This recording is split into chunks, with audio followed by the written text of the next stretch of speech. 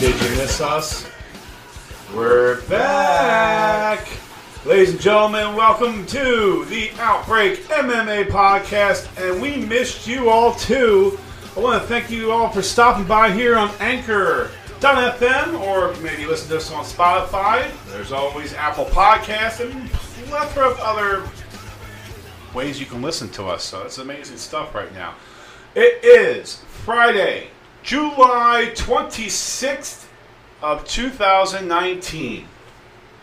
Yes, actually, technically we're recording this on a Wednesday, but by the time you hear it, it will be Friday. Which means... Can we just... Hold on, actually, let me do this way. Ow. Thank you. Stop that! Alright, let's get back to this. Today is Friday, July 26th of 2019, which means... Tomorrow is UFC 240. I'm going to try this one more time and see if anybody can remember this, okay? Today is Friday, July 26th, 2019, which is... It's the day that the Outbreak MMA podcast returns. Isn't your birthday this month? Well, wowie kazowie! Somebody figured it out! Look, I've taken a lot of shots to the head. You gotta forgive me. Okay? Ladies and gentlemen, yes, today is my 40th birthday. Happy birthday, Yeah, James. thank you. So, anyway, listen, we're a week behind because, last week, due to some unforeseen circumstances, we were unable to be on the air. However, we're on the air tonight. Marc, take it away. Let's talk about what's going on. All right, it's going to be a long show, but we're going to try to make it as short and painless as possible and cover the high points. So, right off the bat, let's just jump right into it. The UFC Fight Night from July 13th. We had a number of really awesome fights with that.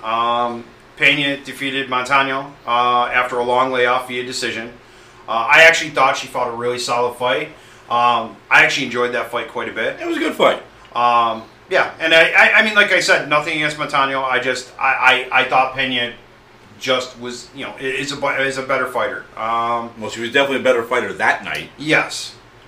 We also had, we're just going to cover a couple of these. Hall defeated Elkins via decision. Now, I like Hall, even though a lot of people do not like Hall. As a matter of fact, when you watch Hall fight, you usually hear a lot of boos because he ends up going for that ankle lock quite often. As a matter of fact, I think when I picked in the one pool that I'm in, I picked Hall by submission. But I am kind of surprised that he did defeat Elkins. Elkins actually, he stuck in there. And he fought a good fight. It's just one of those things. You're leaving it up to the judges, and the judges went in the favor of Hall. Yes.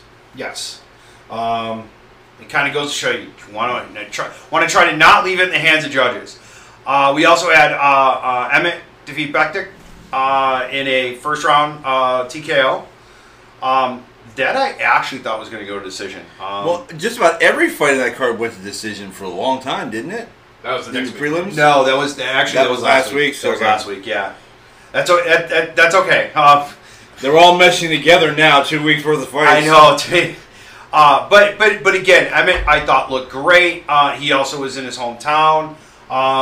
He's one of the guys that trains with Faber, and we'll get to that in a moment. Andre Touchy-Feely, I love that name. Actually, I believe he got performance of the night for his first round TKO over Shane Moraes. It was a great finish. Why are you all looking at me? Just because I think his name's cool? That's exactly why we're looking at you. We have to wonder about you sometimes, Marc. Touchy-feely. If you weren't married to Danielle, I really would be worried, but... Again, I just think it's a cool name.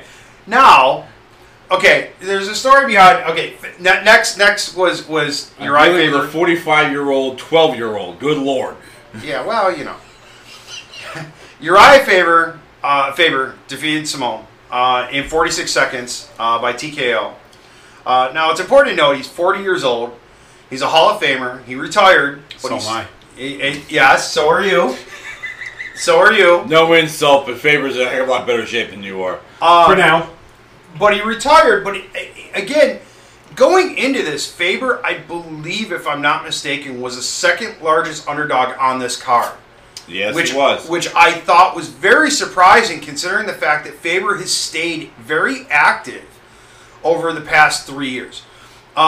He's fought in a number of different jiu-jitsu tournaments, and he's still training every day. He's still in great shape. And Simone, it's not that Simone is a pushover by any means, but again, it goes to show you that Faber can, he was hungry. It was in his hometown, and he came out there in 46 seconds, just laid him out. Look, it was a great hit. I'm not going to take it away from Faber. Faber is in great shape. I know what you're going to say. He was fortunate. I'm not going to say he was lucky because he wasn't lucky. He was fortunate to hit connected as well as it did. His opponent is not some weakling. It's not like he overpowered him or he showed him up. He caught him just right with a good punch and won the fight. It's not like he was something Superman. He just happened to be, he was in good shape, which is credit to him, but he caught him just right. Well, and that leads to his challenge of Henry Cejudo when Henry Cejudo is healed up. And both of them were playing into this. There was a decent amount of trash talk the week after between the two of them. And that actually might test that to see if it really was just a lucky punch or if Faber can actually hang. I think Faber can hang.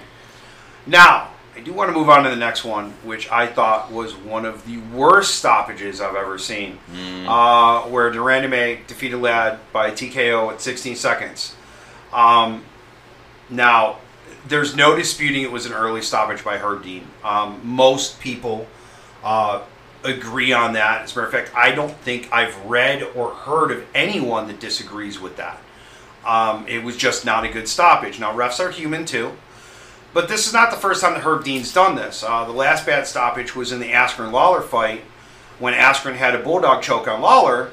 Lawler actually gave Herb Dean a thumbs up, and just moments later, Herb Dean stopped the fight and said that Lawler submitted, which clearly, if you watch the video, was not the case. So this is, Herb Dean's no stranger to controversy. Go ahead and talk about that, but then I want to talk about one more thing about Ladd. Well, it's one of those things. Did he make a mistake? Yes, I think he made a mistake. Nobody seems to be arguing with me. You're not even arguing with me on that, so we're all in agreement there. And Herb Dean screwed up. It's a shame because everybody makes mistakes, but this was high profile. Herb Dean is high profile. His mistakes stand out more than others. So it's a bad situation all the way around. The only argument that I heard in favor of the stoppage was if Herb Dean didn't stop it when he did, that de Randamie would have done a lot more damage to Ladd. Well, okay. Possible. It's possible, but it's also possible Ladd could have actually worked her way back up to her feet or taken de Randamie down and worked her that way. So, again, you could say anything's possible in that case. That's a horrible excuse for a stoppage like that. Now, I do want to mention something else, though. When Ladd weighed in initially at the weigh-ins the day before, she looked horrible. Now, it wasn't the first time that Ladd has had trouble cutting weight. She openly admitted it was a difficult weight cut. She did look fine come fight night. She was evaluated 90 minutes before the fight by the California Athletic Commission, which was for her own safety. California is actually usually really good as far as trying to protect the athletes.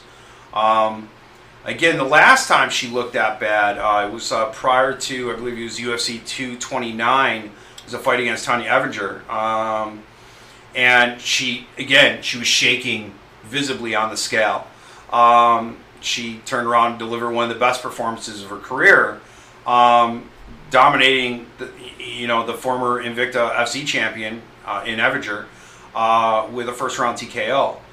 But you do have to kind of wonder, because weight cuts do take a lot out of you, especially because you're essentially dehydrating yourself, and you're dehydrating the brain as well. And you have to wonder if that played a role in the early stoppage in Herb Dean's brain.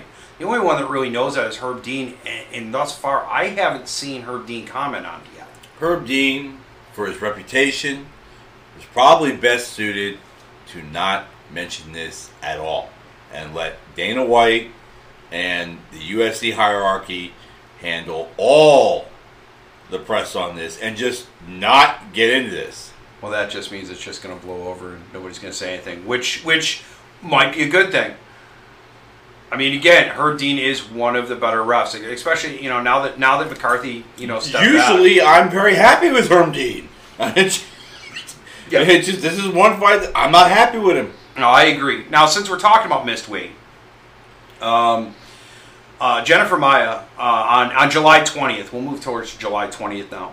But Jennifer Maia faced Roxanne Modafferi. She missed weight by 3 pounds. Right. Now, I understand, and I commented this on a friend's Twitter page once, and got sternly rebuked by someone saying, "Well, females' weight can fluctuate greatly." The fact of the matter is fighters are paid to come in at a certain weight, and we have male and female fighters. You are paid to come in at a certain weight. Missing it by a pound, 2 pounds, okay, understandable. 3 pounds, 4 pounds, 5 pounds, no. There's At least it wasn't 27. That happened in Ryzen, and that was that. But the thing is, Maya, she came in, Maya. Maya. I don't know why I'm getting this confused, because they're two M's. But either way, she came in 3 pounds over. It's one of those things. She didn't do it right. She didn't get the job done as far as the performance, and it cost her, 30%? I believe, I have to double check, I believe it was 30% of the purse. Yeah. But, I mean, she won, so... Yeah. And again, that tends to be a trend over the past couple of years. If you come in overweight, most of the fighters that have come in overweight have actually won. Now, one of the things that One Championship Fighting has done, they actually made all their fighters move up a weight class. And one of the reasons why is because there was a fighter that they had, and I believe this was 2 years ago. I might be wrong. It might have only been 1 year ago. He had a really rough weight cut. I don't remember the name of the fighter, but he died. And you don't remember the name of a fighter? No, I actually don't remember the name of this guy. Mark this on your calendars, ladies and gentlemen. Marc Mandrake cannot remember the name of a fighter. July 26th, 2019. I was actually more concerned at the fact that unfortunately a fighter passed away. Mm-hmm. And he had passed away from a weight cut. And that's one of the things that, and obviously for people that are listening, off air, we talk about the weight cuts actually quite often. Because a number of us, have wrestled or done martial arts or what have you, and have had to stick with weight cuts. And I know when I wrestled amateur, I had to go through some vicious weight cuts where we did a lot of nasty things to get down. Wrapping yourself in garbage bags, chewing gum and spitting, not swallowing you, just anything to get that extra water out of you, sweating your bag off just to try and make that weight. Exactly. And almost killing yourself in the process. Yep. Per MMAfighting.com, the answer to that, and that's per UFC.com, they got their source from, it is a 30% of her purse will be the fine for the being out of weight. So yeah, and I believe, if I'm not mistaken, that goes to Modafferi.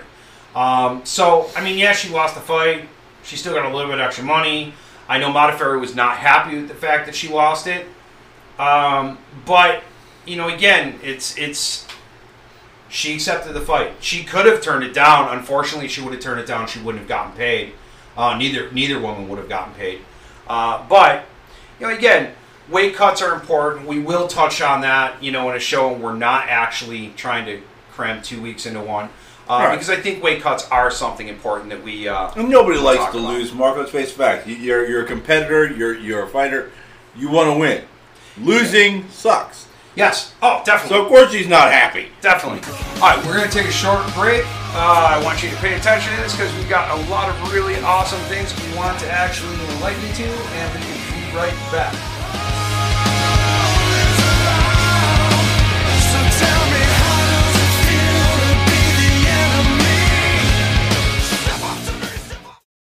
If you're like me, and most adults, you have daily aches and pains. One thing that has helped me with the discomfort is using CBD products. I'm not talking about medical marijuana. This has no THC and it won't get you high. There's been a lot of research about CBD helping with inflammation, and I can say from personal experience it does give me some relief. The company I recommend is CBDMD.com. They have all sorts of CBD products, oil tinctures and capsules, gummies, topicals, and bath bombs. They even have CBD oil for animals. Check them out at CBDMD.com.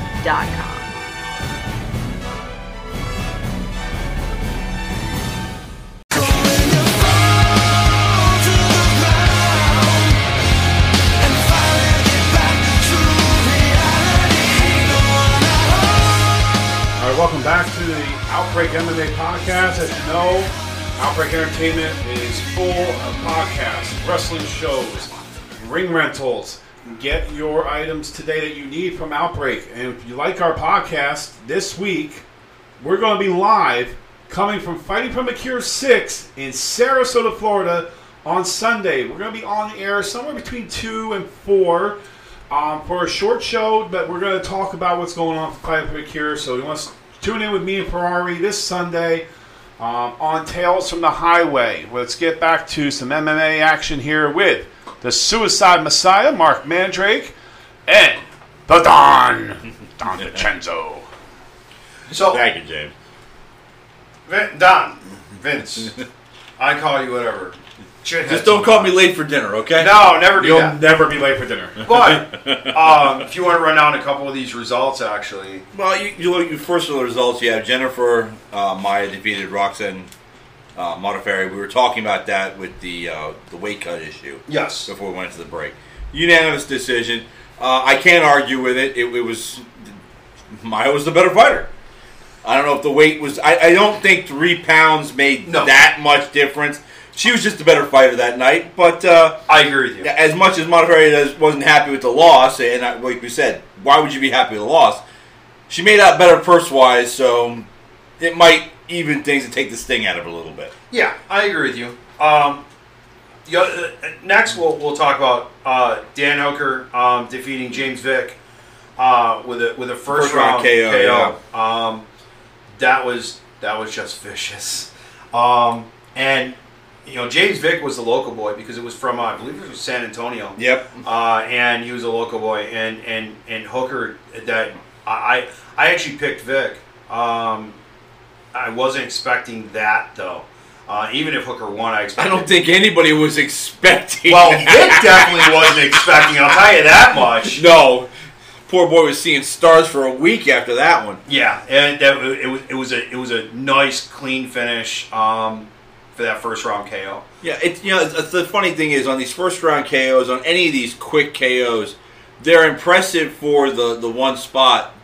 But I honestly would rather see a fight go 2-3 rounds than two guys that are more evenly matched and really throw it down. I mean that a couple weeks ago, Jones and Santos. I don't really care who won because those two stood toe to toe and just banged it out for so long. I was like, well, I can deal with that. I don't care who wins. I mean, I would have liked to have seen Santos win it, but, I mean, it was still one. I didn't feel like I was left out. Some of these things, like that quick knockout that Masvidal had a few weeks ago, this one with Hooker, when they're that quick, I kind of feel cheated. No, I agree with you. I'm a little bit different. I know a lot of people would like to see two guys just stand and bang, and on occasion it is nice to see that. Yeah. I do definitely appreciate the groundwork as well, though. Yeah. You take someone that You were a wrestler for years, of course you do. Yeah, you take someone that's got good jiu-jitsu or good wrestling, and you pair it up against someone else that also has a good wrestling or a Brazilian jiu-jitsu background, and they can have a hell of a fight. Now, the casual fans might not enjoy it quite as much. No, casual fans probably don't love these short, quick knockouts. Exactly. Because they're a spectacle. And because they are such, like, holy smokes, that impact, that pow, is always going to be great to the casual fan. They would have been bored in the in the prelims then, because there were no decisions before the time expired. It was all decisions for that. Nothing was quick before. The three of us were texting between the three of us about being kind of surprised about that. Mm-hmm. But again, though, that goes to show you how, in theory, how evenly matched most of this card was. And for the most, I mean, even Hooker and James Vick, it really, by all rights, looked like an evenly matched fight. And that's where, and I think this goes to what you're saying, Vince, is that, just because you end up getting that lucky strike, doesn't necessarily mean, those two guys could fight again, and you might end up seeing the tables turn and Vick just hit a lucky shot. Because they were two very evenly matched. Hey, as long as UFC doesn't have to put in some kind of rule that you have to last 91 seconds to get paid, I'm good. Well, now we're going to talk about rules. Maybe they're going to throw in a rule that guys have to wear jumpers when they do interviews, like Juan Adams did the night before the fight. What are you, the fashion police all of a sudden? I thought it was hilarious. If you guys didn't watch the pre-show that was on the night before, Juan Adams, who faced Greg Hardy that Saturday, he wore this really ugly as hell jumper. And I guess somebody dared him to do it. And he lost a bet? Yeah, I did. Well, no, I don't think he lost a bet. I think someone said he wouldn't do it. He said, "Oh, yeah?" And then... What is this? Hold my beer type situation? Yeah, one of those types of situations. That's what it came across. At any rate, what had happened with that fight... Now, of course, Greg Hardy... I'm not a big fan of Greg Hardy. Greg Hardy has been involved with domestic abuse and things like that. And, Greg Hardy's one of those guys where he seems to come off sincere sometimes when deep down inside that he's not. Or at least that's the impression that he gives. Okay. Now, that being said, Greg Hardy faced Juan Adams. It was a first-round TKO, 45 seconds. That's not to say that Greg Hardy is that good. That's actually to say that Juan Adams was that sloppy. He shot in for a really sloppy, I believe it was a single leg takedown, and Hardy was just pummeling him, and Adams didn't do anything to better himself in that position. And that's the thing, because many of those hits were not hitting anything significant, no, except for the fact that it just jarred the whole body. And usually I'd be, he's not doing anything. The problem was Adams wasn't doing anything. He made no effort to get away from it. He didn't try to get up. He didn't try to get out. He just figured, what is he going to just tire him out? Oh, I'm just going to beat up my arms until he can't swing anymore, and then I'm going to beat him?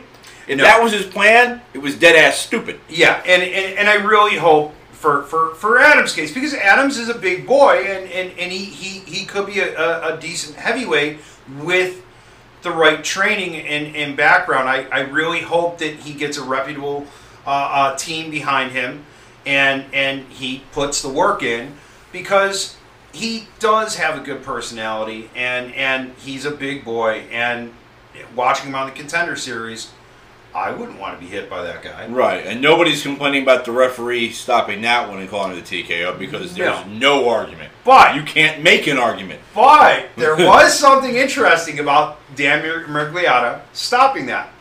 He stopped the fight. They announced that Hardy was the winner, and then Hardy does this little...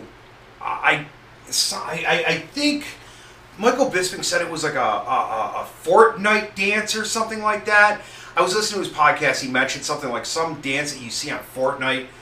I don't know. I just thought he should have been shot with a tranquilizer dart to stop it. Well, the funny thing is as Dan Miragliotta, There was nothing funny about that dance. No. But Dan Miragliotta raised his hand, and as he's walking away, you see Dan Miragliotta just shaking his head like, why? And to Miragliotta's defense, a lot of people were like, oh well. He was offended that he had to raise the hand of Greg Hardy because of that. I don't think that's it at all. No, he was offended to have to deal with the guy dancing once he raised his hand. It's like, oh, I don't believe this nonsense. Well, Hardy's celebration was kind of over the top considering who he was facing. Beating Juan Adams is not going to propel you into a title position by any stretch of the imagination. He didn't win that match because he did anything spectacular. He won that match because his opponent did nothing spectacular. Correct. No, exactly. And I think that's where the head shaking from Miragliotta came from. Yeah, it was. That's going back to those things are too quick. I feel cheated, but I don't feel cheated because of the official. I don't feel cheated because of Hardy. I feel cheated because Adams did absolutely nothing. I agree. Now, let's move on to the main event, which was RDA Dos Anjos versus Leon Edwards, who we've talked about this before. Edwards was the same guy that kind of got in a little mix-up with Masvidal. Yeah. And let's stick with the fight first. It was not the most exciting fight in the world. As a matter of fact, I remember the three of us talking about this, and one of you, and we won't say who, was incredibly bored through the whole fight. You don't gotta sit there and sugarcoat it. I was bored to tears. Okay. If you want to step up to the plate, I actually wasn't bored. Edwards fought a smart fight. Yes, he did. He kept RDA in the clinch, and he would break away with an elbow, and that's actually what busted Dos Anjos up. Very effective. And he kept on pinning him against the fence. Yep. And you do that. It was effective. It was efficient. Yes. I don't really. You could see throughout the fight that RDA was getting frustrated. But again, Edwards kept on doing it, and RDA couldn't find a way around that. And that's why he ended up losing it by decision to Edwards. Now, that puts Edwards in a very interesting position. He did shoot up in the rankings, quite a bit actually. Where is he? Number 4 now? I believe he's at number 4, and Masvidal's at number 3. Right. Now, considering the fact that they mixed it up, and I remember us talking about this because you asked me flat out who I'd like to see Edwards face, hoping that I would say Masvidal. And I actually said I didn't want to see it. I don't really want to see it because I'm not a big Masvidal fan. It's not to take anything away from him. I don't like Masvidal. No, don't get me wrong. I just think that fight is going to garner a great deal of attention. And from a promotional standpoint, I think it will bring money. Well, and it's interesting that you said that because MMA Junkie actually did a poll this week to see what fans would like to see. Okay. And the fans winning right now, the fans would like to see Masvidal face Edwards. They want resolution. Yes, and in a very close second is Tyrone Woodley. I don't see Edwards facing Woodley. I actually see him possibly facing Masvidal if they could talk Masvidal into it. Masvidal went and said outright that the only 2 fights he's interested in is Conor McGregor, or a title fight. Again, he's looking at money and things like that. And he should. Right. He should. As a fighter, that's what he should look at. I'm not all that excited in Edwards versus Masvidal myself, but that doesn't necessarily mean that. I mean, I could be wrong. They could go in there, they could mix it up, and it could be a hell of a fight. Style-wise, I'm not interested myself. I would watch it. It's a fight. I know you think Masvidal's going to come out with that flying knee again and take somebody else out quick? No, because I don't think Edwards is going to shoot in. I said before, and I said right after that happened, that was Askren's biggest problem. He openly said he was going to shoot in. Masvidal openly said he was going to come out with the knee. And that's exactly what happened. And unfortunately, Askren ended up on the bad end of that. We both had picked Askren to win that fight. So yes. With this though, I don't think Edwards is going to make that mistake. No. Edwards does seem to research his opponents quite well, and that was evident against RDA. How much research could he possibly have done to get into that jaw-jacking, mess with Masvidal the first time?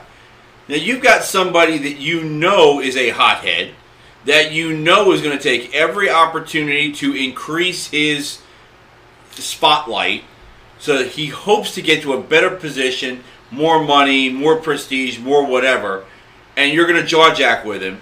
And then when you walk up to him, because the guy calls you out, you walk up to him, and you don't think that this guy's going to hit you?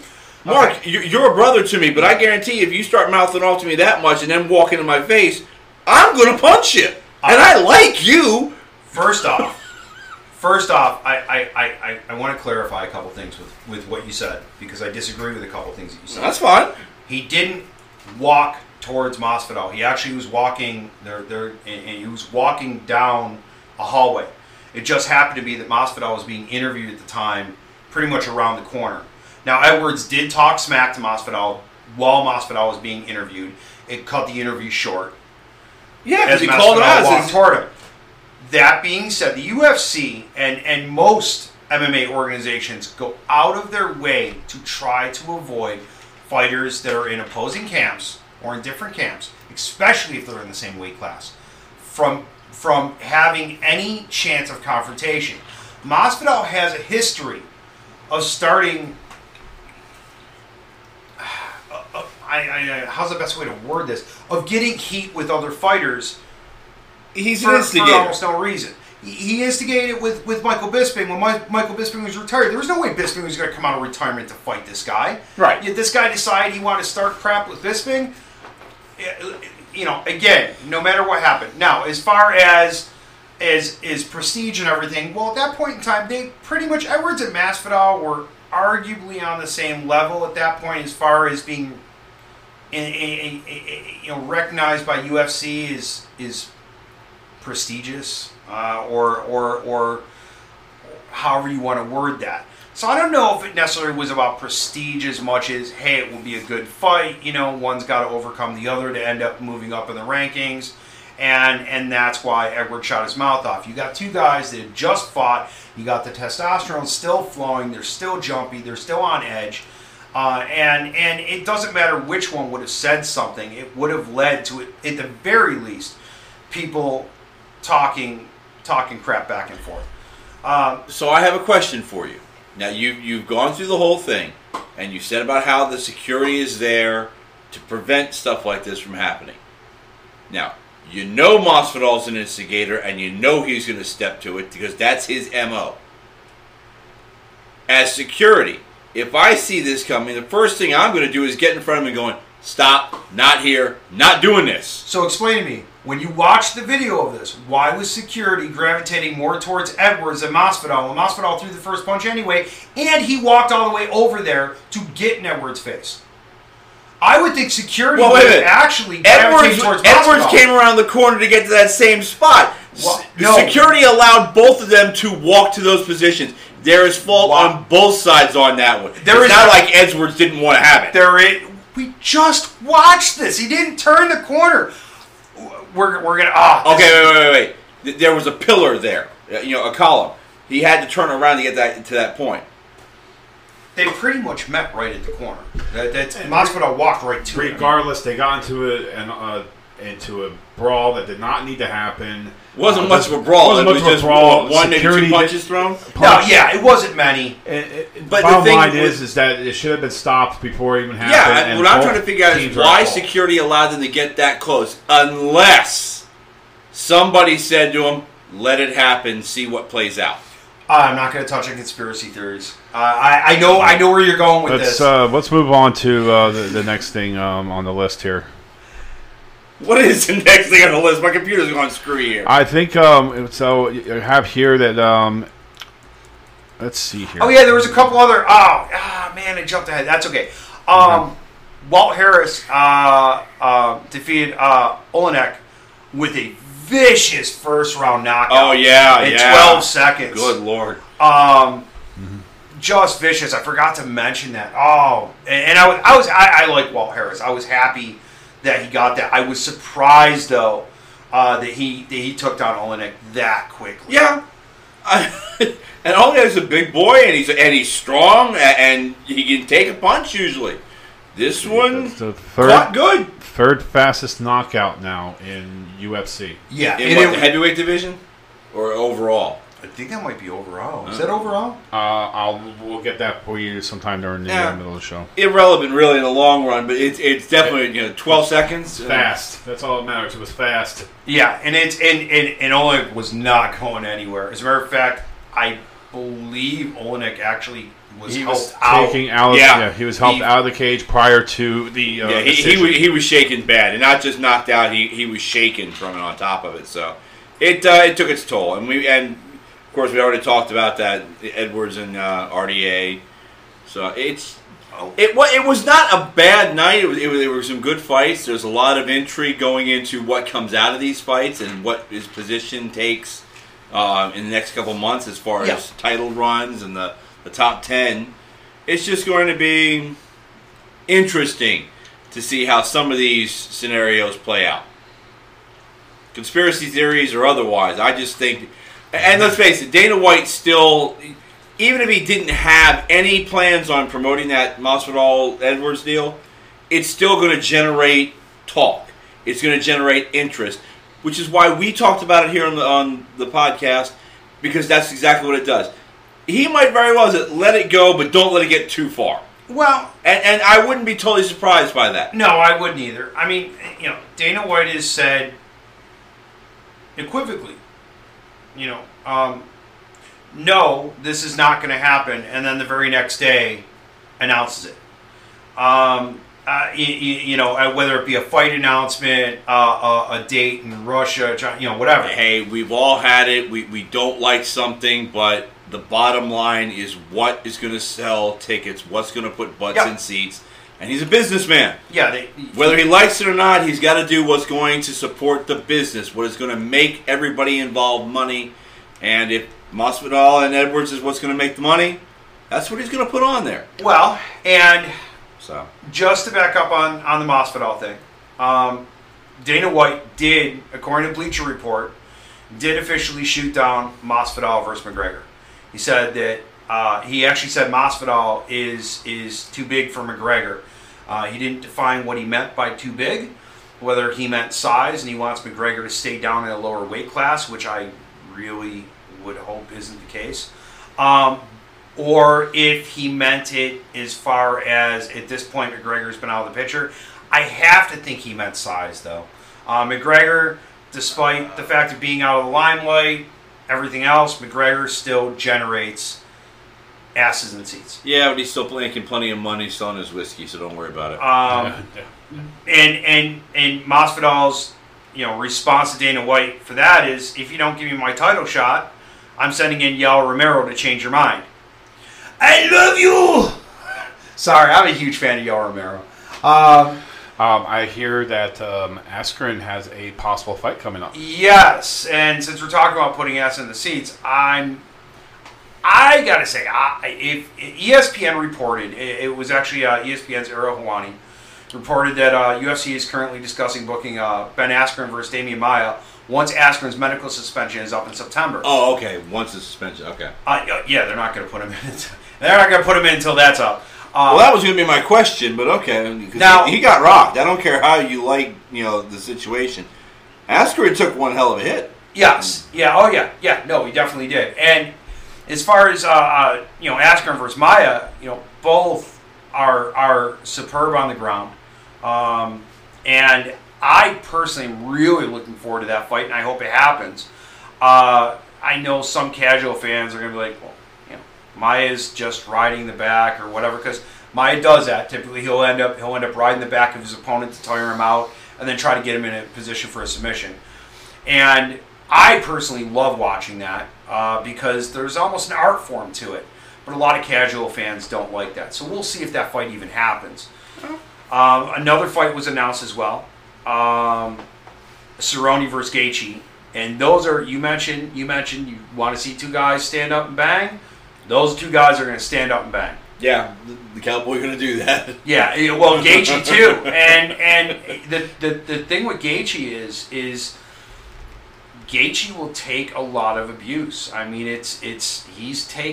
he can take a lot of abuses, and it's been mentioned before that he might have taken a couple too many shots to the head, because over the short course of his career, you're starting to see him starting to slur a little bit on occasion and things like that, which are signs that you might have taken too many shots to the head.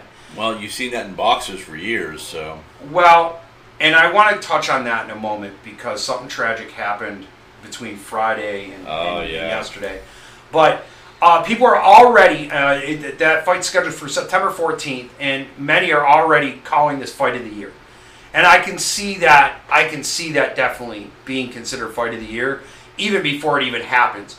That fight should be an amazing fight. It should be a great, great fight. Two guys are going to stand up. Two warriors are going to bang. It's going to be a great fight. Now, we did talk about, we mentioned about the tragedy. You mentioned boxers. Yeah. And we talked about this. There was a Russian boxer. The fight was on ESPN Plus on Friday night, and they got to the 9th round. Buddy McGurk was his trainer. He noticed that this fighter wasn't focusing, he wasn't responding quite the right way, but it wasn't enough for him to call the fight, to throw in the towel yet, in his opinion. And then you get to the 11th round, and at that point, he's pleading. You see him begging with his fighter to let him throw in the towel. Fighter refused to let him do it. Finally, McGurk went to the doctor and said, "Look, I'm calling the fight. It's over. It's over. I'm not letting him go back in." They helped him to the back. Halfway to the back, he ended up vomiting, and then he passed out once he got to the back. They took him to the hospital. They actually drilled a hole in his brain to reduce, because he had a hematoma, to reduce some of the swelling on the brain on the right side. And they drilled a hole in his skull, right? Yeah, they drilled a hole in his skull. Did I say his brain? Yeah. Sorry, I meant his skull. Unfortunately, they put him in medically induced coma, and he passed away Tuesday. I believe it was Tuesday, and it's unfortunate. And again, that's one of the things that MMA has actually tried to avoid. Where boxing, it's near impossible. The punches are typically aimed at the body or the head, and quite a few of them are aiming for the head because you're looking for that knockout. Where with MMA, yes, there is a lot of shots to the head, but it's not constant. You are doing groundwork. You're also trying to look for submissions, and that's one of the differences between the MMA and boxing. Yes. Boxing is a very limited area of where you can hit.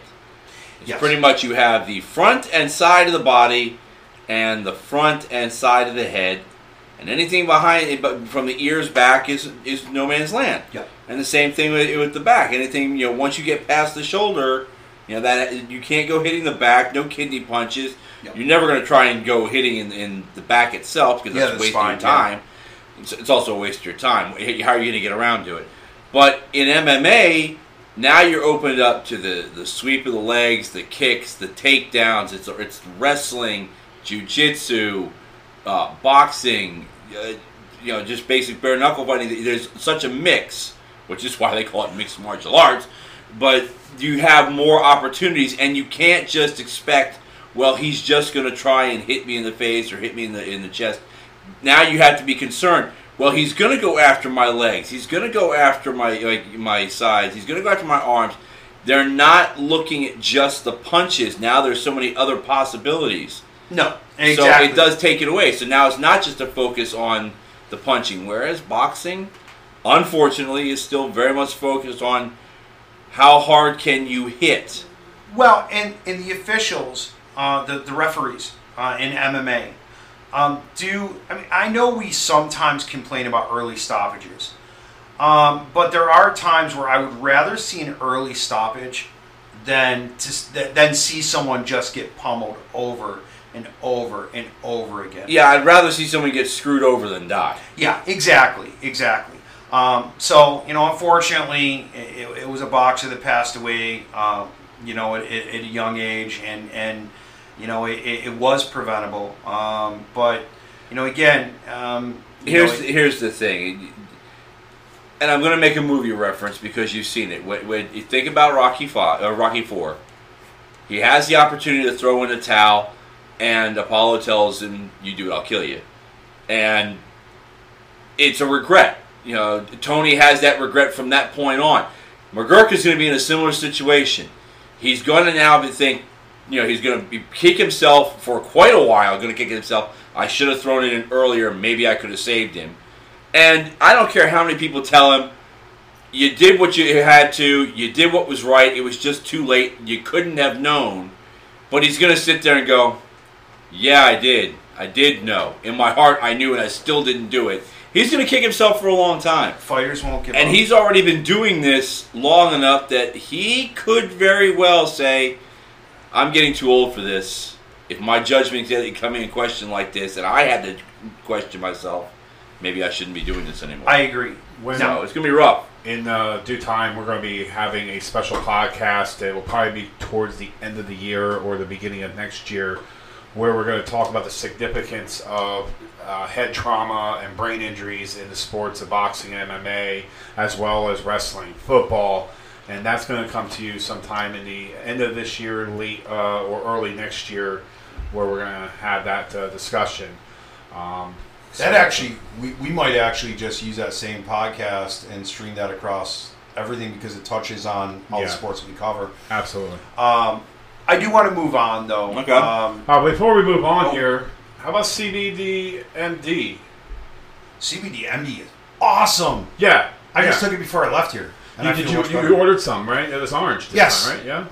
Yeah. Well, I had orange. I actually just ordered some mint as well.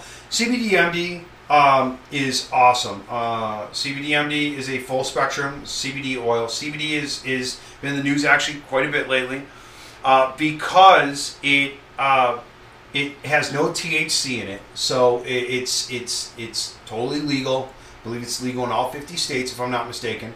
You don't need a medical marijuana license or anything because there is no high to it. But what it does no THC. Let's make that clear, right? Yeah, no THC. And what it does do is if you've got arthritis pain, if you've got, as a matter of fact, they've got this Restore Cream. It works great if you're if you work out, for example, and you're having sore aches and pains. It works great for that. They've got bath bombs. They've got the tincture is what I use. I just put a drop or two under my tongue, and usually within like 15 minutes. And it works for pain. It works for anxiety. It works for sleeplessness. It's worked. I've actually seen older adults that have beginning stages of Alzheimer's, and I've seen them use it, and it's worked very well. As a matter of fact, Vince, your dad tried it, and it worked for him. And it works really, really well. I strongly recommend it. I don't use any other CBD brand other than CBDMD right now. It's worked very well for me. I believe if you go to cbdmd.com, you sign up for an account, you got to register it, you order it online. I believe you get, I think it's a 20% off your first order. I might be wrong on the amount, but I think it's 20% off. I would definitely recommend to go and try it. It is an amazing product. I've been using it now for over a year. I forgot to add this too, because this is actually really cool. They're one of the only CBD companies that do make products for pets. Yes. Which, if you've got pets that have arthritis and things like that, because we loved our furry, our furry animals are part of our families. Dogs, cats, things like that. And if they have arthritis and things like that, it does help them as well. And we are the lightning capital of the world, and yes, dogs are very jumpy when it comes to storms here. And just a little bit right before the storm could actually help them calm down and relax going through that. So yes, definitely. So definitely, I would check out cbdmd.com and just sign up and give it a try. And if you do, and by the way, I do want to make a comment on their customer service. Their customer service is amazing. The one single time I had a slight issue, I called them up and it was fixed within minutes. So it's great to see a company with great CBD or great customer service. Absolutely. All right, folks, we're going to take a small break here, and then when we come back on the other side of CBDMD, we're going to go ahead and we're going to get some more MMA action here on the Outbreak MMA podcast. So tell me, how does it feel to be the enemy? Step up to me, step up to me, step up to me, step up to me, step up to me, step up to me. If you're like me, and most adults, you have daily aches and pains. One thing that has helped me with the discomfort is using CBD products. I'm not talking about medical marijuana. This has no THC and it won't get you high. There's been a lot of research about CBD helping with inflammation, and I can say from personal experience it does give me some relief. The company I recommend is CBDMD.com. They have all sorts of CBD products, oil tinctures and capsules, gummies, topicals, and bath bombs. They even have CBD oil for animals. Check them out at CBDMD.com.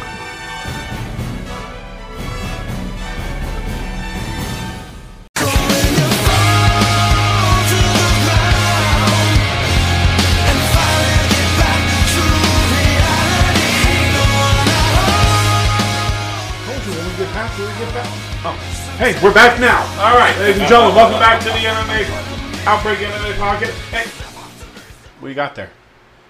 It's my determined crush. Woo! Yeah. Okay, Ric Flair. Yeah. No. It's All night long. Woo! It's for those that don't know, I have a determined crush on Tristan Mays. She's on MacGyver. She plays Riley. She's actually a good friend of mine too, so that kind of Physically beautiful woman. Nobody can take that away from her. We are back, ladies and gentlemen, and so far we've had quite the long show, but it hasn't really just been. Hey, we've been here for 45, 50 minutes now. We've been keeping Mark to the outline, not letting him go on tangents. I know, amazing. I'm telling you. It's great. But we did skip a few things here, Yes. so let's go ahead and shoot on back here for a moment, and go ahead, Mark. All right. Wasn't there a fight announced this week? Yeah, you had. How about I pronounce it? Weidman is making his light heavyweight debut. Main event, and they got him against Dominic Reyes. Yes, and actually, they've done a lot of trash talking already since they've announced that fight this week. They're really whether they're trash talking to build up the fight or they truly don't like each other. It doesn't matter. October 18th, they're where? I will tell you. Is that the one that's in Boston? Yes, it actually is in Boston. It is in Boston. And actually, I'm glad you mentioned that because Ray Longo, that's one of the coaches for Chris Weidman, was asked if Weidman would ever fight in New York again. And Longo's like, yeah, I doubt it. New York is new to MMA. And being that I'm originally from New York, I used to run wrestling shows in New York, the Athletic Commission... I'm glad to see that they approved MMA, but the Athletic Commission typically has no clue what the hell they're doing. And I can tell you that firsthand from having to deal with them. And we'll have to deal with them next year too, and you guys will see it firsthand quite as well. It's been a number of years. Let's keep hope. But with MMA... We're talking about New York here. I know we are. Okay. Weidman has gotten a raw deal in his eyes. Now, whether or not fans see it that way, whether we see it that way, it doesn't matter. In his eyes, he sees he's gotten a raw deal in New York whenever he's there. Now, Weidman's from New York, and he now has pretty much said, "Look, I'm not going to fight in New York anymore." What part of New York is he from? I believe he's from Long Island, like that, like the Long Island area. And where have his fights been? Actually, I believe he was on a Rochester one. I have to double check. It was supposed to be a Rochester one. Right, Rochester. Rochester. I believe the one that was right outside of Utica, or actually might have been in Utica, I think he was actually supposed to be on that one too. And I think there might have been a Buffalo one. But one of them he actually, I believe, got scratched from. And it really wasn't for a real valid excuse. But New York's now, I mean, aside from Weidman, there's other problems as well. There was somebody else on one of the cards, and I can't remember which one. Typically speaking, if you miss weight, they give you 2 hours past the allotted time to try to drop it if you can do it safely. Yeah, And- like if you're a half pound away from legit. Yeah. And they'll Come back give in you 2 a hours. little, they'll give you a little bit of leeway. And they told, and I can't remember which fighter it was off the top of my head. They told this fighter, look, you got 2 hours, go lose. And I actually think it was only half a pound. And it was, look, Just needs to take a go pregame lose it, dump. come back. Yeah. Okay, we're going to stick to this. And the next thing they know, they're packing up the scale before the 2 hours is up. I think they only got 45 minutes to an hour in, and they were packing up the scale. And the trainers went, it's like, wait a minute, you told my fighter 2 hours. Well, yeah, but we're going to pack up and leave now. And that's the type of thing that in New York you have to deal with. You know, it's, again, New York is, I'm not going to say it's corrupt. Although, I can tell you from the wrestling side of it, corrupt is pretty close. I will tell you, though, that they're very young in handling MMA. They've set up some things that cover MMA and wrestling, which are actually two totally different things. Yes. And they have to follow a lot of the same rules. I don't blame Weidman for not wanting to fight in New York. So that's kind of the story behind that. But Ray Longo pretty much said, look, no, you're not going to see Weidman fight in New York again. So, but now we can move on to something different. I don't know where the down button is. We You know, go to John Jones in the news. Oh, good Lord, yeah. Okay. Go ahead, Vince. Well, okay. The bottom line, John Jones has been accused of battery by a waitress, I believe it was, in a gentleman's club. Yes. A very high-end gentleman's club, if memory serves me. But he is adamantly denying it, says he's not in any trouble. I think he's paid a $200 or $250 fine and has walked out still a free man. Now, there's still plenty of time for fallout on this. Now, this happened back in April. Yes. Here's the thing on this one. If, and this is a very big if he is guilty and he's done this, I say crucify him. I'm done with him. I already said on an earlier podcast, he has to do things cleaner and better because of his reputation being so bad. If he's done this, I really don't have any use for the man. In my opinion, he's not a man. I don't care what anybody wants to say at that point. There's something wrong with him. And at that point, it's like, hey, you put down a rabid dog. But at the same point, and people know this, my father was a police officer, so I heard the sides of this argument. If he did it, I say crucify him. If he didn't, and this is just one of those somebody grabbing at money shots, I want this woman fried. Because she makes it that much harder for a legitimate complaint to be prosecuted. So I'm waiting. I've got to wait out things before I say, yes, this should happen, or no, this should happen. But if he did it, I really don't have much. I have no time for him. But if he didn't, I'm equally out to punish her. It's amazing how this went under the radar for so long, but now is just surfacing. No, it's not amazing. There are too many people involved with this that have money that want to keep Jones in, a good light, including his two brothers. I mean, he's got two brothers that are NFL players. Yeah. So they're not, I'm not going to let my brother get railroaded. I'm going to keep things quiet until all the facts come through. But then again, if my brother did something like that, I'd be the first one to walk over and punch him in the eyes and go, "What is wrong with you?" Again, from a fan's perspective with John Jones, and I'll touch on the controversy or what have you in a moment. With John Jones, from a fan's perspective, that's a very valid way to look at it. From a financial and from a business perspective, John Jones is a meal ticket. And the UFC, and people can argue against this all they want, but rightfully so, is going to protect John Jones.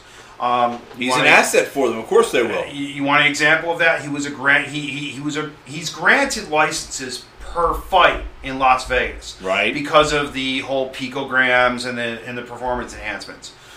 Yet Sean O'Malley, that was suspended for a year, and now still has trace elements because of cycling, or at least that's what we're assuming it is not granted a license. You're going to tell me that money doesn't play a role there?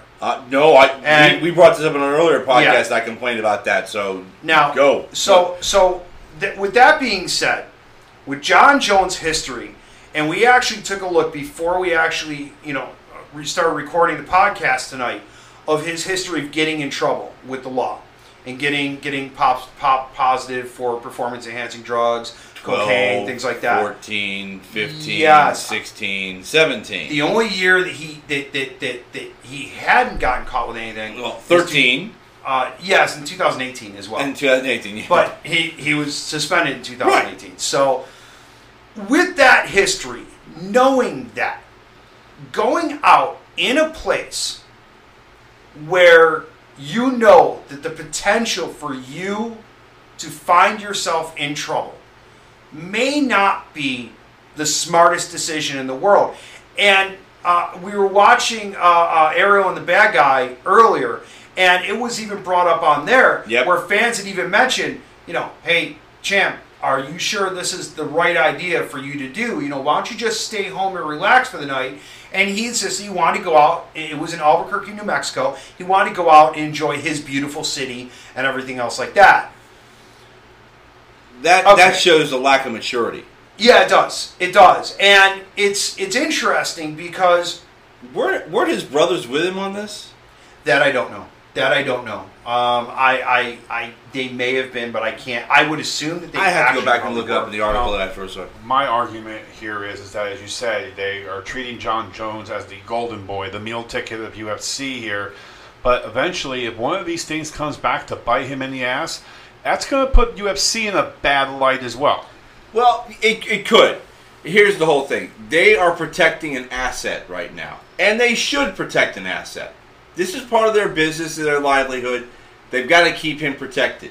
But However, when does that asset become a liability? Well, that's the whole thing. Right now, I can't fry him right now. As much as I don't like John Jones, and I've gone on this before, I don't like him. But I'm not going to crucify anybody until I have all the facts. Right now, all we have is an accusation. I don't have proof. And until we have the proof, until he's confirmed guilty, UFC does need to defend him. No, I agree with that. I think look. The bond was set. I believe it was anywhere between $200 to $300. I think it was $250 is what he paid. But yeah, it really wasn't a lot, which means it really wasn't considered a matter of fact, I believe it was a petty misdemeanor. In that case, no, the UFC is not going to distance themselves from John Jones for something that small. And I can't blame them. And it's too early. Something else did come out. Bloody Elbow reported, and I believe this was on Corey Anderson's Twitter. He actually said that John Jones hasn't changed at all, and he deserves a Grammy for his acting skills, which I find really interesting because during one of the pressers, when he came back before he fought Cormier, and he tested positive for performance enhancers the last time, I said the same thing. I so want to believe him. I so want to be able to give him a second chance. You've been high on John Jones for a long time. Because he is talented. He easily, and I honestly do believe he is one of, if not the best fighter in MMA today. That's why I'm high on him. But as a person, it's really hard to get behind someone that messes up that many times. And I do agree, James, with that point. At some point, when is he going to become a liability? And time will tell. I don't think this is it. I think that there's a lot more to this story that nobody knows. I think John Jones definitely knows more than what's put out there. And rightfully so, he's keeping it to himself because there could be trouble that comes down the line that he needs to actually save that. But it is something that deserves to be watching. But we will... We'll break away from that because, again, that's something that just started developing within the past week or two. And again, there's nothing confirmed on it other than an accusation. Like I said, I personally, I would love to be able to take John Jones down a peg because I just don't like the guy. But that's my personal feeling. Right now, it's just an accusation, and as a matter of law, until there's proof, don't go giving judgments. Shut up, let the chips fall out, let's see what really happened. And then we'll go to it. I do agree with that, but I also agree with what my grandmother used to say all the time: where there's smoke, there's fire, and there's definitely smoke here. So something happened, but who's exaggerating? Who's outright lying? Exactly. We got to wait to find out, and I'm not going to crucify anybody until I find out. So that being said, let's move on to some upcoming fights, because there's some really good fights coming up. I know what I'm looking forward to this weekend. Yeah. Okay, go ahead. Take that away. I want to see the Holloway fight. Holloway and Edgar. Okay, I want to say Evan and Edgar. Frankie is what I'm remembering. Yep. But that I want to see it because Holloway just had a loss in the higher weight class. To Dustin Poirier. Yeah, Poirier, correct. And we went to decision. It wasn't just like he got beat. It went to decision, went to the judges, and he thought he had done enough to win that one. But he's coming off that as a loss, and he's back into the weight division that he is most comfortable in and has had so much success in. And now he's against Frankie. What do they call Frankie? The answer? Is that what they call him? I have to take a look. I lose track of all these nicknames. I got my own nickname I got to worry about. But he is. You watch him. That boy's a legit badass. Yeah, he is. And the thing is, I'm looking at it. He's got a terrific ground game. Yeah. And he has no problem striking either. No. And Holloway's one of those guys that will stand toe to toe and bang. But Holloway can take it to the ground as well. I'm looking at this. I think the height for Holloway and the extra reach is going to work in his favor, but can he take the pounding that Frankie's going to give him? It's no secret that Holloway is one of my favorite fighters. I know that. I like him too. And I'll tell you right now, we're going to get to the picks later, but I am going to end up picking Holloway. We already know that. But the last time he lost was against Conor McGregor. Right. Well, before Poirier, of course. Right.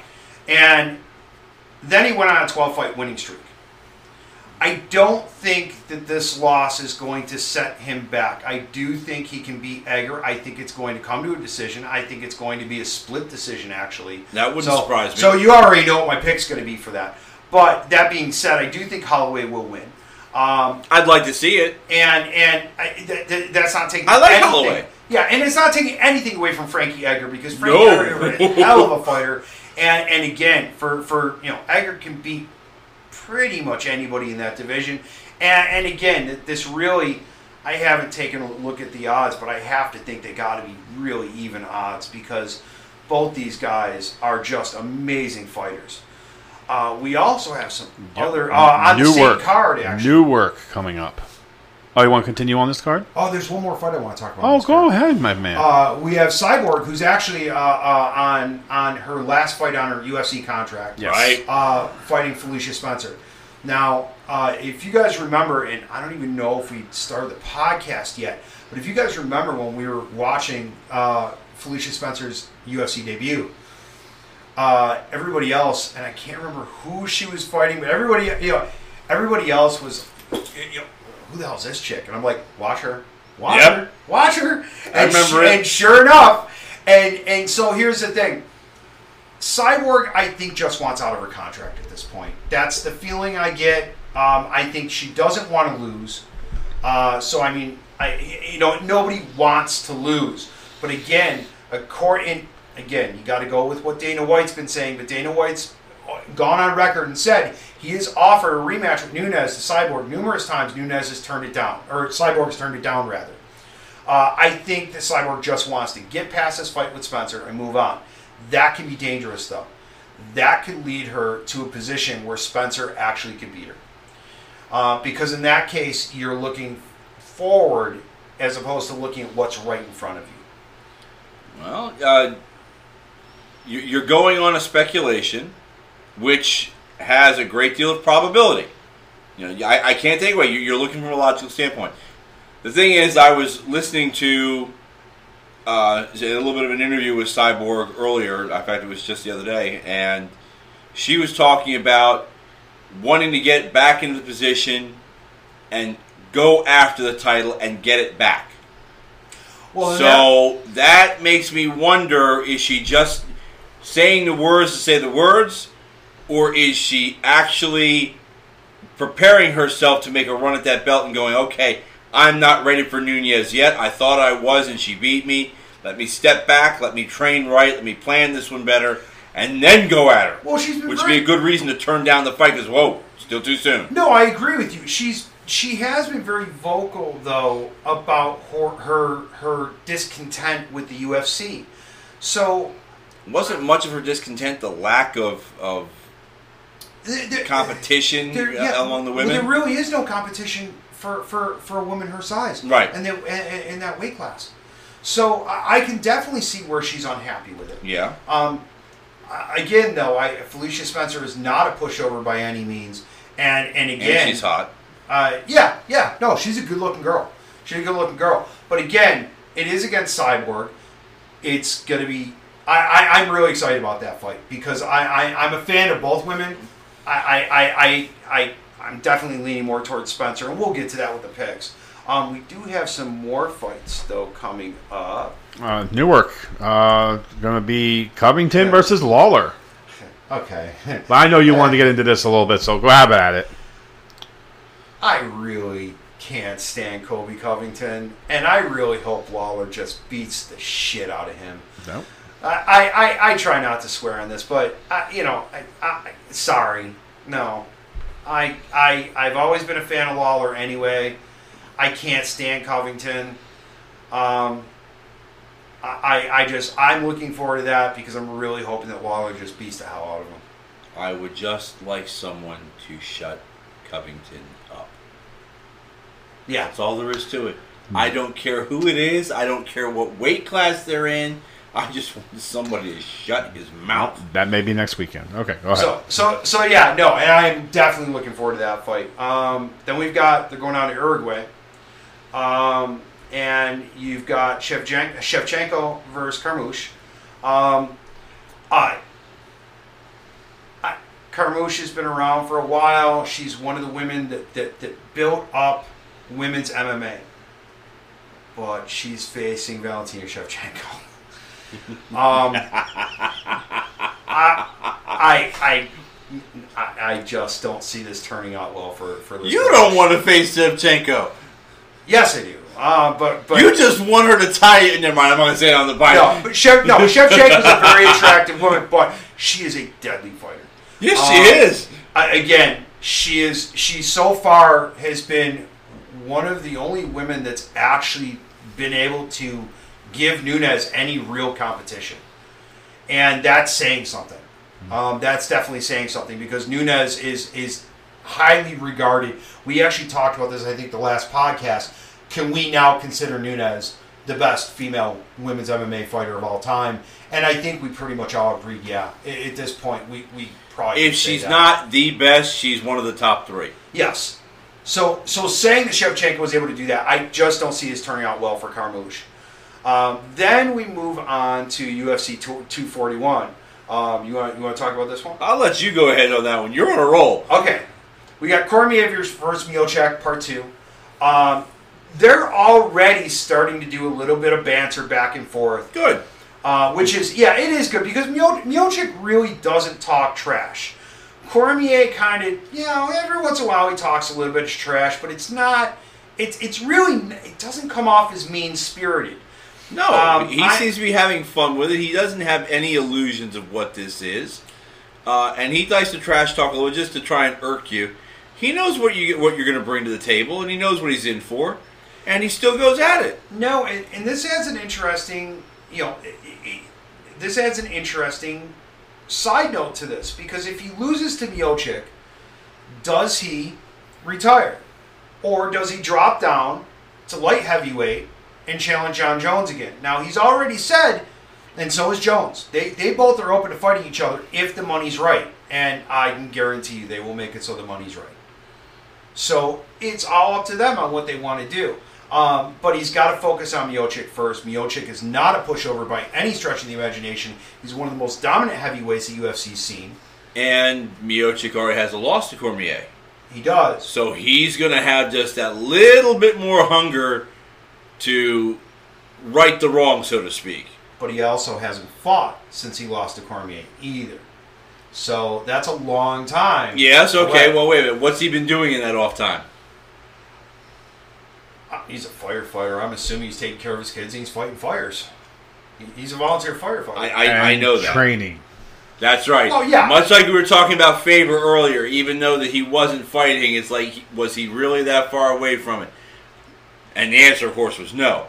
How far away from it is Stipe? I think it's going to be a very close fight. Regardless, I don't think it's going to be a quick knockout like it was the last one. I actually do think that they're going to go into deep waters with the fight. Because I think Miocic's, I think that he really, really let that sink in, that loss with Cormier. I think that affected him a lot more than he will admit. And I don't think he's going to let it happen again. I think I like Cormier. Don't get me wrong. I like Cormier. But I think Stipe, after that loss, I think he's pissed. I think he's insulted and embarrassed. And I think he's going to come back with... it's a cliche. He's going to come back with a vengeance, and he's going to take Cormier down. And it may not go decision. I think Stipe might be able to catch him beforehand. I'm thinking maybe third or fourth round. I personally would hate to see DC lose, but everybody loses sometime. I know. The next fight that's listed is on 241. Nate Diaz is going to return against Anthony Showtime Pettis. I'm looking for. I'm a really big Pettis fan, so it's not that I don't like Nate Diaz. I mean, I'm a bigger Pettis fan than I am a Diaz fan. Okay, but I do think it's going to be a very interesting fight. I think it'll be a fun fight. I just hope Pettis doesn't make a mistake and get caught by Diaz, which can happen very, very easily. Again, you got two guys that most certainly know what they're doing, and it can go either way. So, and like we saw with Faber, it's not about whether you're the better man or better shape, better skill, but sometimes it's just the way fate shines on you. If one, you get caught with just that perfect punch. Olenek earlier, he got caught with that good punch and it rocked him. Yeah. It's you never know. I mean, and that's the game as it's played. I can take a hit to the jaw a number of times. I don't know how many times that I'm not knocked out, but that doesn't mean that one can't catch me and put me down. I mean, usually it's a shot to the back of the head that puts me out, but... And we do have... Am I pushing the wrong button? Yes, you're pushing the wrong button. No, I'm not. No, it's going...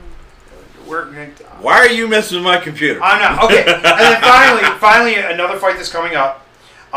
You've got Yoel Romero. Oh, you like him. Paulo Costa. Paulo Costa, though, he's a beast. But again, Yoel Romero, that's like... Yoel Romero is just... man, there's like almost no keeping that guy down. I'm actually interested in this fight because if Costa wins this shoots him up in the rankings. Getting a win against Romero is definitely a feather in his cap. Yeah. Regardless, I think the fight's going to be good. I don't think it's going to turn out well for Costa.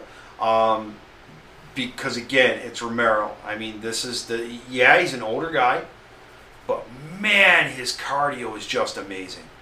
And I think Romero's gonna end up beating Costa fairly easily. That's not to take anything away from Costa. I think Costa's a great fighter. I just don't think it's his time.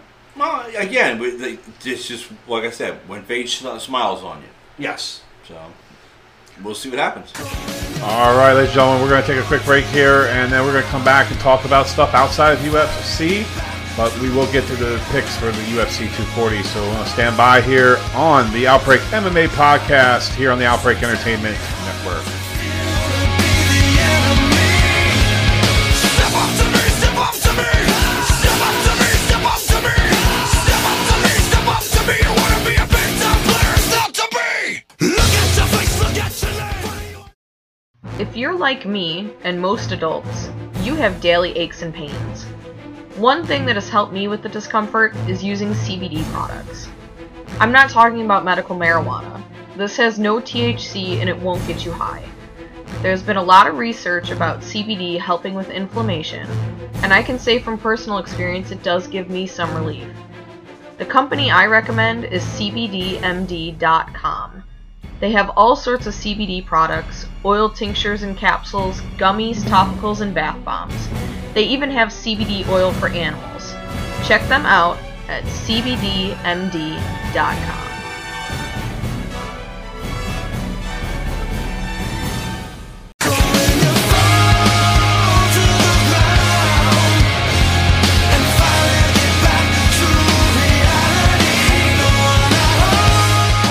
Alright, ladies and gentlemen, we're back here on the Outbreak MMA podcast on the Outbreak. Hey, now we were talking a lot about UFC. Even during the break, we were talking about UFC. Yes. But while I watch predominantly UFC, you watch them all. Yeah, I try to. And usually you point out fights to me and say, hey, you want to watch this fight. Hey, you need to watch this fight. This one we're going to talk on the podcast. Know it.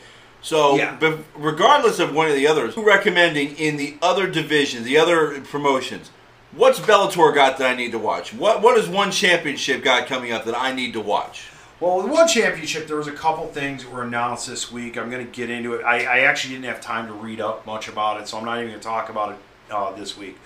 As far as Bellator goes, though, they did announce a couple interesting fights over the past couple weeks. Okay, who we got? One of which, both guys fought in UFC.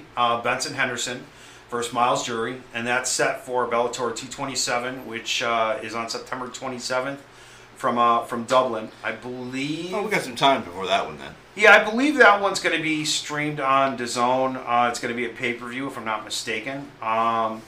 Another fight is going to be Gegard Mousasi versus Lyoto Machida. They'll meet in the co-main event of Bellator 228, which I believe is the very next night, September 28th, from California. 2 cards in 2 days? Back to back. Yeah. Okay. Yeah. One in Dublin and one in California. And that's not rare for Bellator. Scott Coker has done that in the past. And they've done pretty well doing it that way. Okay. The main event for that card is actually going to be a World Grand Prix title fight between Patricia Pitbull Freire, and I'm probably totally butchering his last name, and Juan Archuleta, which, just knowing because I've seen both those guys fight, that actually should be a hell of a main event. What makes that one I want to watch? Aside from you telling me to watch it. They're both vicious. Honestly, I'm to be fair with me personally, I'm more looking forward to the co-main event because I am a fan of Mousasi, and Machida's been around for years, and Machida's always exciting to watch. So to me, that actually holds more weight than the actual main event of that particular. Okay.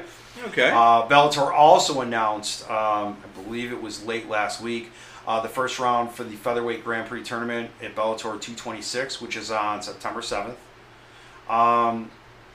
They also announced, and this I thought was really interesting, Nick Newell is a congenital amputee that has fought MMA, and he's actually has a pretty decent record.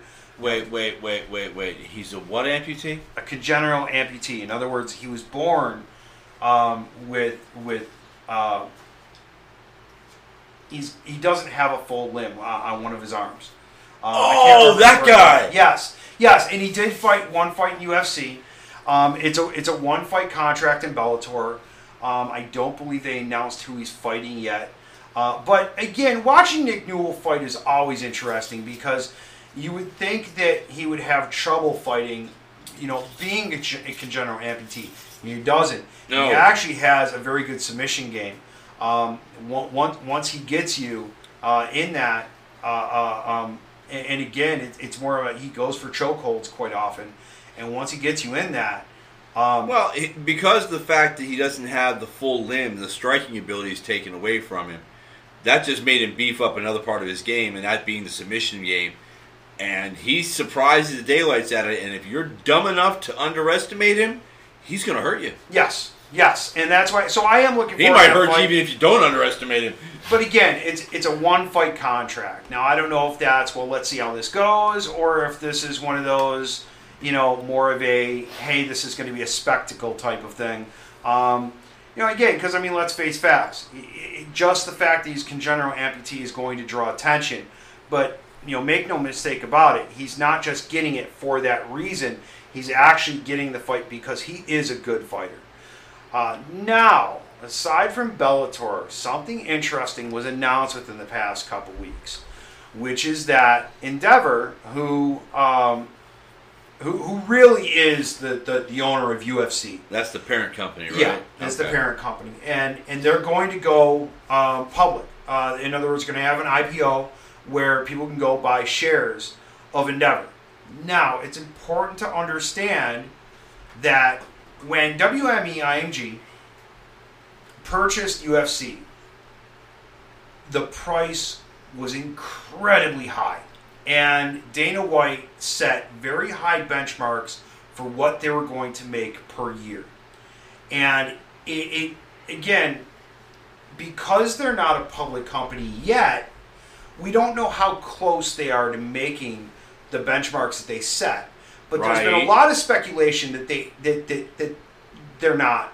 They haven't been all that close, and they've had to scramble. And that's why we've seen, especially like last year, because last year I believe was the first one under that ownership since they moved away from the Fertitas, that they loaded up the cards towards the end of the year to try to beef up pay-per-view buys and to beef up ticket sales and things like that.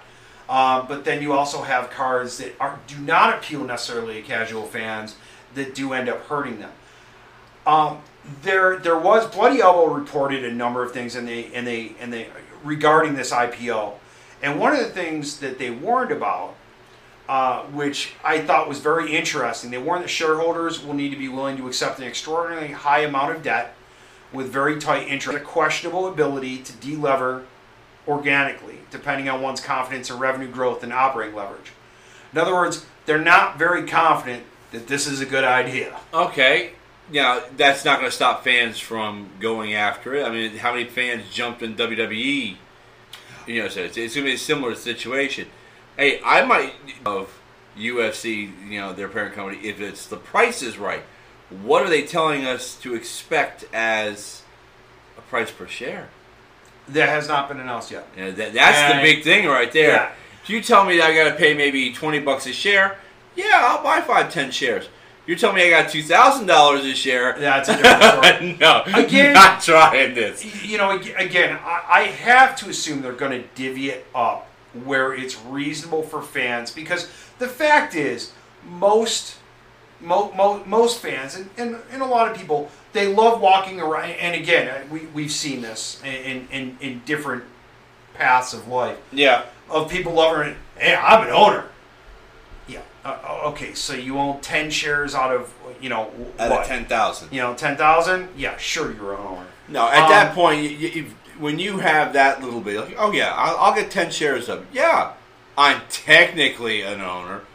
BS. It's just a novelty to have on the wall for me, and I think for any fan of UFC with this will be as if the IPO doesn't produce as planned or expected. Right. The future of UFC is up in the air at that point. Of course it is. And then any number of things can happen. You could see a sale, you could see a fire sale, you could see the quality go down, you could see the amount of events ran go down, you could see the company go out of business in a very worst case scenario. Going IPO is a very dangerous thing, especially when you have that much debt. And I think the reason why they're doing it, and again, this is just me speculating, and I very likely could be wrong, is to try to maintain to pay back that debt.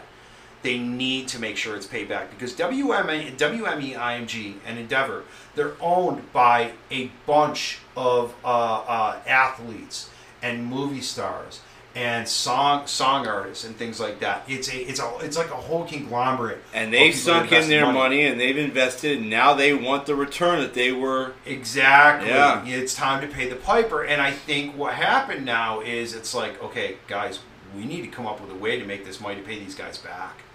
And that's why I think they're doing this. So it's going to be interesting to see what happens out of this. I believe that this would not be even talked about if there wasn't a major investor willing to go ahead and purchase a majority of the stock, put their money into it, pay off these debts, and then go on and see if they can take it to the next level. So I have a feeling that this is going to be a topic of who are the investors that are going to buy a majority of the shares and see what goes forward. Okay, it's interesting that you said that because when I read this, the first thing that went through my mind, and I haven't read anything about this, and likely I'm totally wrong here. But the first thing that went through my mind, because Dana White, the one thing Dana White is exceptionally good at is pulling a rabbit out of a hat at the last minute. And one of the things that I thought of is, what if he was able to get the Fertittas and some other people that own casinos in Vegas to pool their money and buy a majority of these shares so they can take back some of the control? That'd be interesting. That would change the landscape pretty drastically at that point. And again, Dana White, just looking at his personality, listening to him in interviews, he is a control freak. You have to be to get to that point. And when they sold to WME IMG, he doesn't have as much control as he used to. Where he did, the Fertittas pretty much said, Dana, we trust you. Do what you got to do. And they always stuck their noses in when they had to, when there was a problem. For the most part, it was Dana White. Now that's not the case anymore. So that would be very interesting. Again, nothing I've read said that. This is just me speculating, and it was an idea of, hey, this would be pretty interesting if it happened. So we can move on from that. Again, there's going to be more coming out with that soon. Well, actually, I'm going to leave this one up to you, James, because you're a much better speaker than I am when it comes to this stuff. Absolutely. We got a lot coming up here regarding Outbreak Entertainment. Number one, Suicide Messiah. You have a mixed tag team match coming up on August 10th with your partner in life, Ferrari. You will be taking on the Cuban Assassin as well as Fantasy in a mixed tag team match as the main event of Rocksteady 3. Yes. I'm very interested in that match. And the other match that we've announced I'm actually very interested in is Adi Valu versus Maximus. And I'm going to be paying special attention to that because Adi Valu has made mention that, you know, he wants to come after me. And that's fine. Again, Adi and myself, we're family. I've known his family for a long, long time because he's part of the Samoans. But yes, it should be a great show. If you're into professional wrestling, please come out, check out that show. It is in Holiday, Florida. Yes. At the J. Ben Harrell Recreation Complex in Holiday. It's on Gulf Trace. It's actually Sun Toyota is right at the corner there. If you turn at the light at Sun Toyota towards the water, you'll run right into it. So it's going to be just past Gulf Trace Elementary. Yeah, absolutely. So that's one of the platforms here, a part of Outbreak Entertainment. Hey, listen, you're listening to us right now on one of these wonderful platforms for our podcast, whether that would be Anchor.fm, whether that would be on the Apple Podcast. By the way, give us a rate on that. We want to hear your thoughts. We want you to go ahead and give us a good thumbs up there. Plus, we have Spotify and multiple other ways you can find us. We're going to get them all listed up on the Facebook page. Speaking of the Facebook page, go ahead, like, subscribe if you haven't done so yet. If you're listening to one of our platforms here, we have a Facebook page, Outbreak MMA Podcast. Go ahead and take a look at that. I am going to be coming up with a Twitter page. I have the Twitter is coming. I just haven't had time to do it yet. Sunday night or Sunday afternoon, Tales from the Highway, a wrestling podcast coming to you live from Sarasota, Florida at Fighting for a Cure 6 will be joining that card. We're looking to try to get Mick Foley and Rocky Johnson to be a quick guest with us, but we're definitely going to be enjoying the show. It's all about cancer. If you want to come on down, and we're looking forward to seeing you. So there's plenty of information about Fighting for a Cure 6 on Facebook. So much going on here regarding the podcast. I even hear that the Cuban Assassin wants us to come visit his bar sometime, but we'll talk about that at a later time. We will talk about that. I do want to add one more thing. If you do, subscribe to us on Spotify or subscribe to us on Apple Podcasts, especially on Apple Podcasts, please, please, please give us a 5-star ranking if you like the show. Offer feedback. You can offer feedback on the Facebook page as well. But those rankings are what helps us get sponsors, which helps us improve the show and give you, listener, a better experience as we go along. So please, we greatly appreciate that. We appreciate everybody for listening. Thank you. Now, I want to get into discussing UFC 240, and then we'll make our picks. And then we're probably going to be out of here. There's really no real rumors or anything coming up. So, this is what I have as a main card. I don't know if you guys have anything different. Marc-Andre Barriel versus Krzysztof Joko. Is that what you guys have? I don't even have it pulled up yet. What the heck? What's going on, Vince? Your computer's running slow. My computer's not running slow. I let you touch the computer. No, that actually might have been part of the problem. Just like family. That's right. Stop playing with my computer, you. Ah. Oh, and you are going to ESPN Plus, where you can order UFC 240. Well, it seems to be the best place for me to pull this up, so. Actually, I think it's the only place you can order UFC 240. Okay. Barriel versus Joko, yeah. Jotko, okay. Now, for me, I actually am going to pick Joko by decision. Any particular reason why?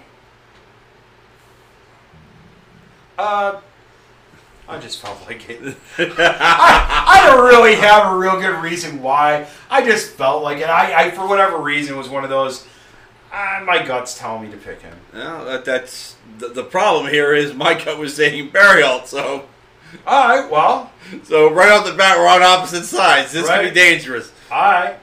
The next match was Aubin Mercier versus. You want to take a crack at pronouncing that name? Sarukin?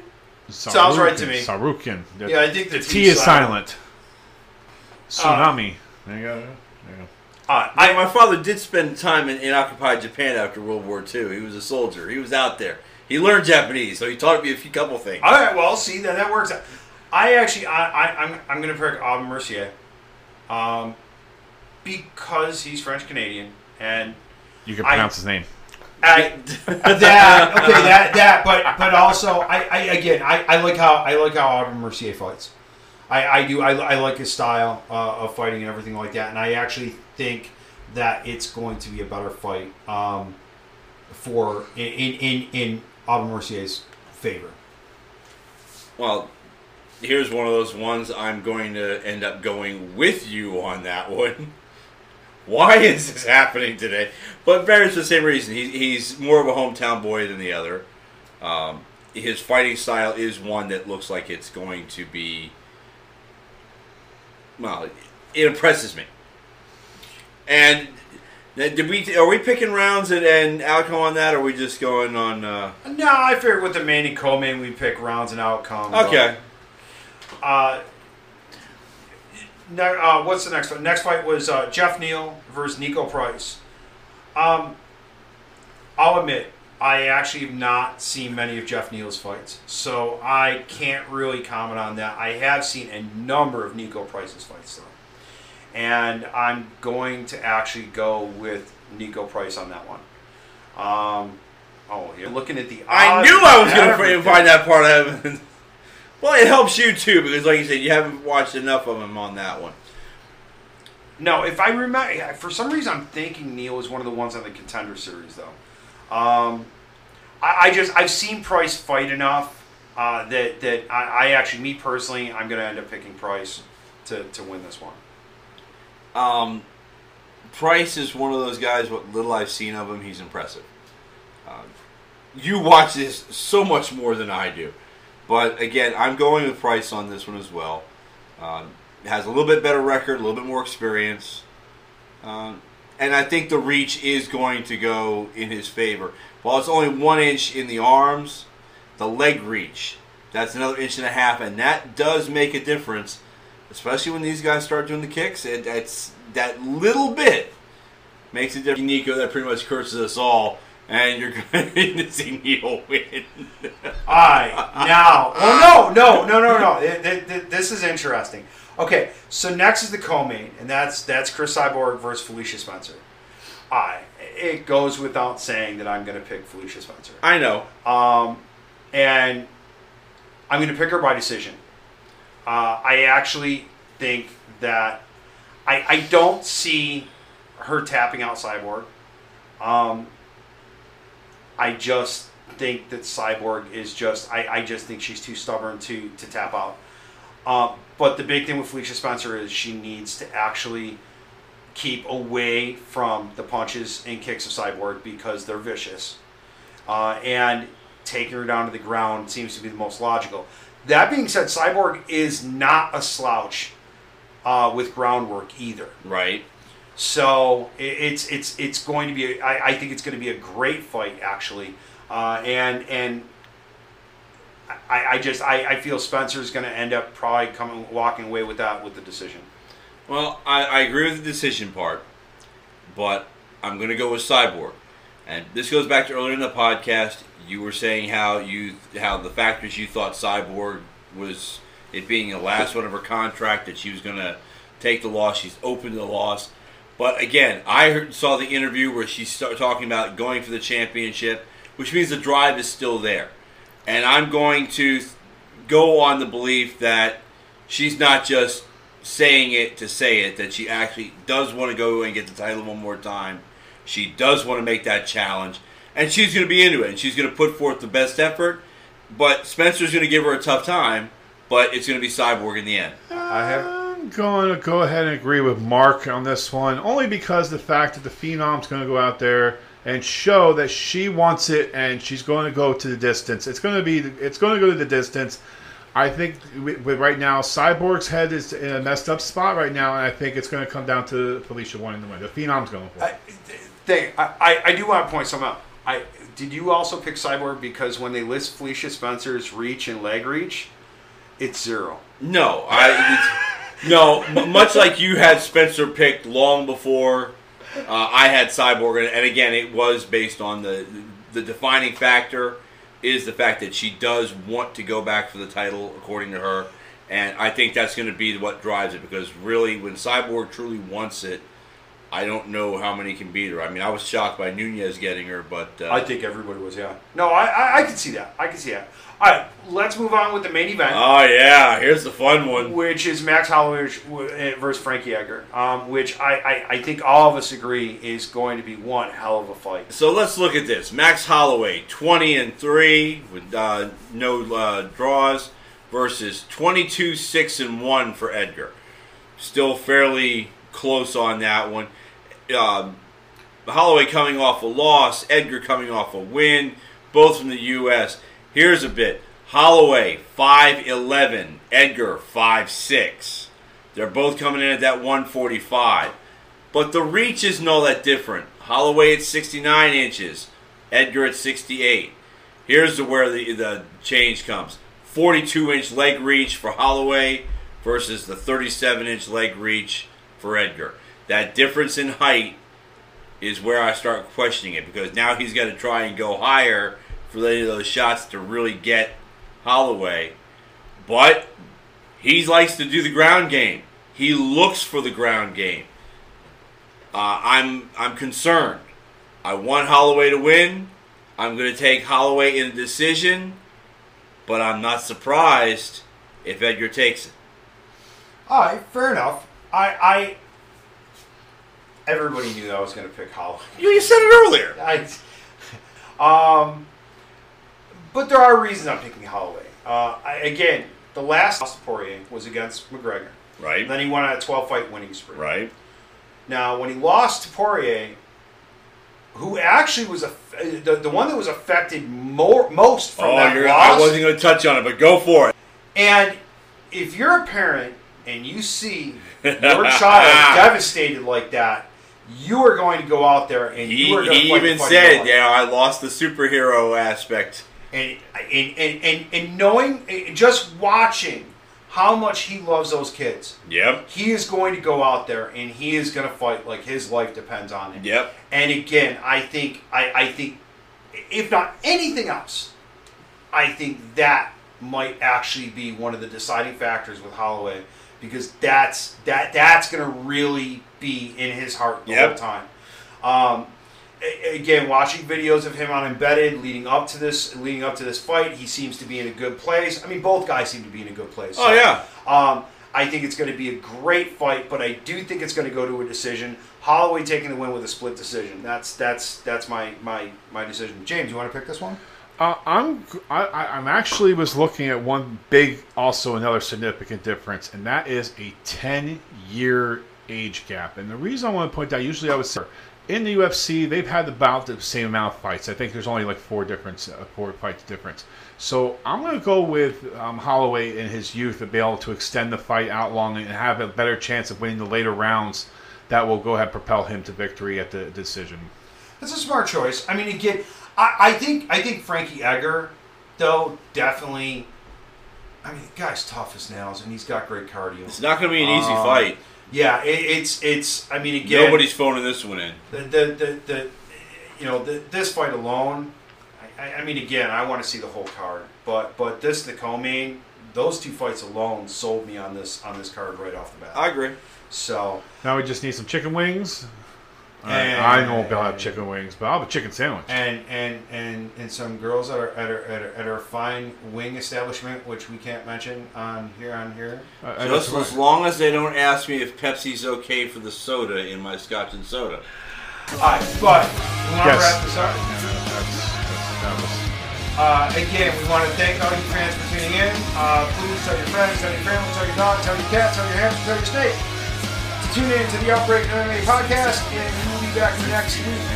And your lemurs, too. Yeah, and your lemurs, too. Hide the alcohol. All right, ladies and gentlemen, of course, the Suicide Messiah, Marc Mandrake, thank you very much. Don Vincenzo, thank you very much. And ladies and gentlemen, I'm James Pritsky, and I want you all to have a blessed night here from the Outbreak MMA. Oh, yeah, happy birthday, James. I'm 40. Yes. What do we do now, guys? We can go skydiving. Nothing. Rocky Mountain climbing. Rocky Mountain climbing, that sounds good. Rocky Mountain High. Can you ride 2.7 seconds on a bull named Blue? I see where that was going. Good night, everyone.